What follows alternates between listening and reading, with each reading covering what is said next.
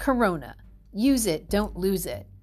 We may never experience a time in our lives like this again. These events offer unique opportunities for growth.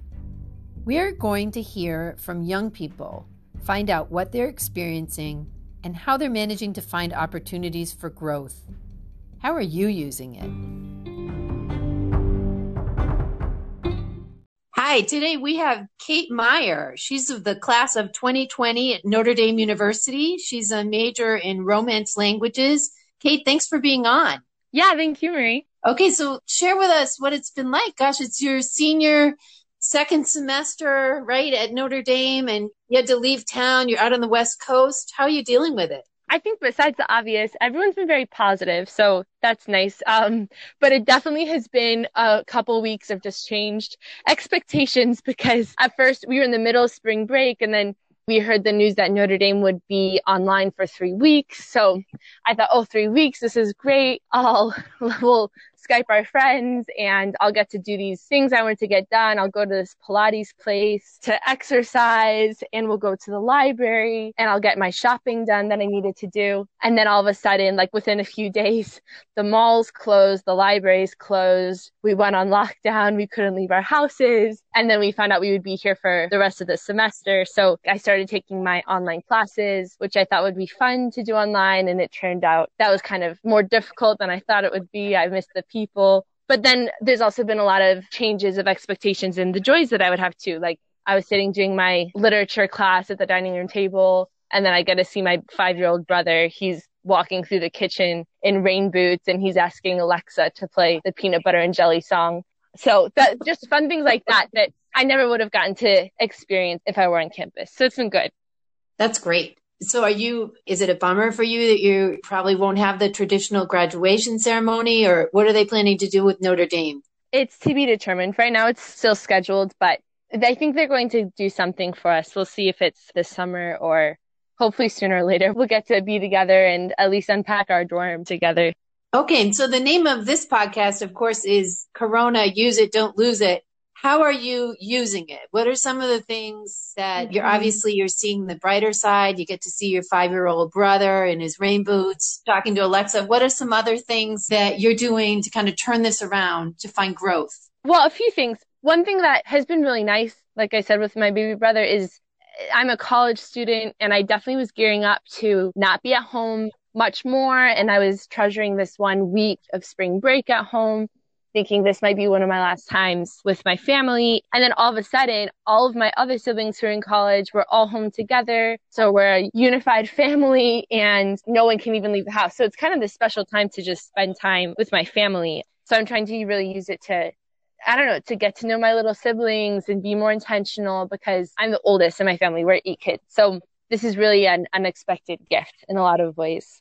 And then the other thing that I am excited to do is all those little projects and, those hobbies and dreams that I've always wanted to do, that now is my time that I can do those. So for instance, I've been trying to spend 1 hour a day because I have an hour that I would have been walking to class and now I have a little bit of extra time. So I'm trying to play music and learn the guitar a little bit more and keep singing and other little things like organizing pictures, doing home projects. But I was talking with one of my friends on Skype and we were saying how for a lot of us, we complain all through the year about how we don't have time to do things or to do and now we have a ton of time to do the things that we wish we could have been doing, but sometimes we still don't do it. And I understand that, like, it can be kind of difficult because it all depends on your own motivation at this point. So I think I've also been doing some of this growing on the inside of finding interior motivation to do things that's not coming from a mandatory class or something I signed up for. It's something of my own accord, or even like finding positivity is something I have to bring out of myself a little bit more. And it's not going to come automatically from seeing my friends. I definitely am trying to grow in this strength of finding motivation within myself. How do you find interior motivation?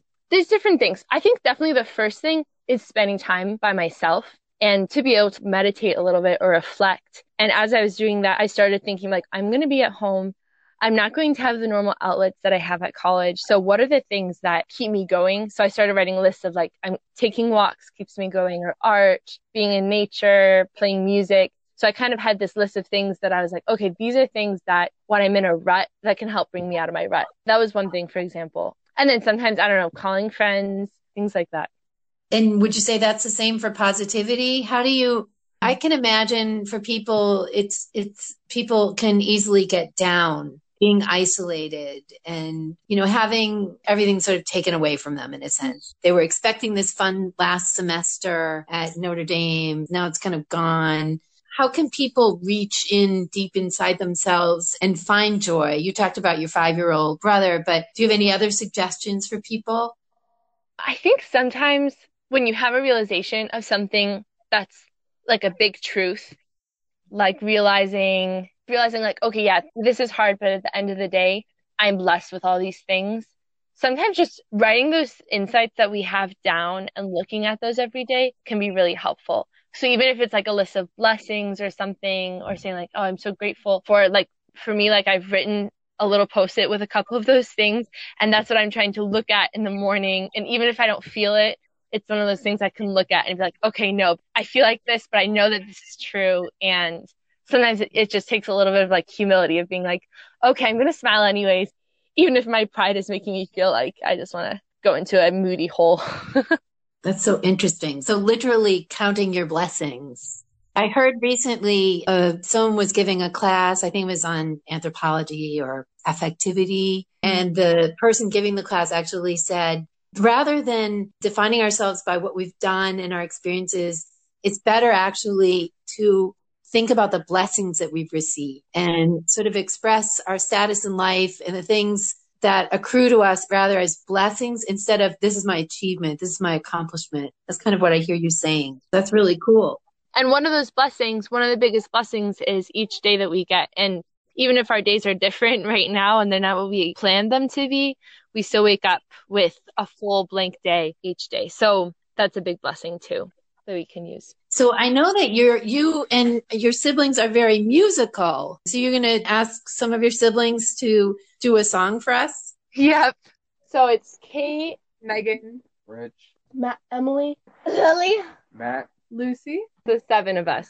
So what are you going to sing? We're going to sing a little bit of What Do I Know by Ed Sheeran. Okay, whenever you're ready.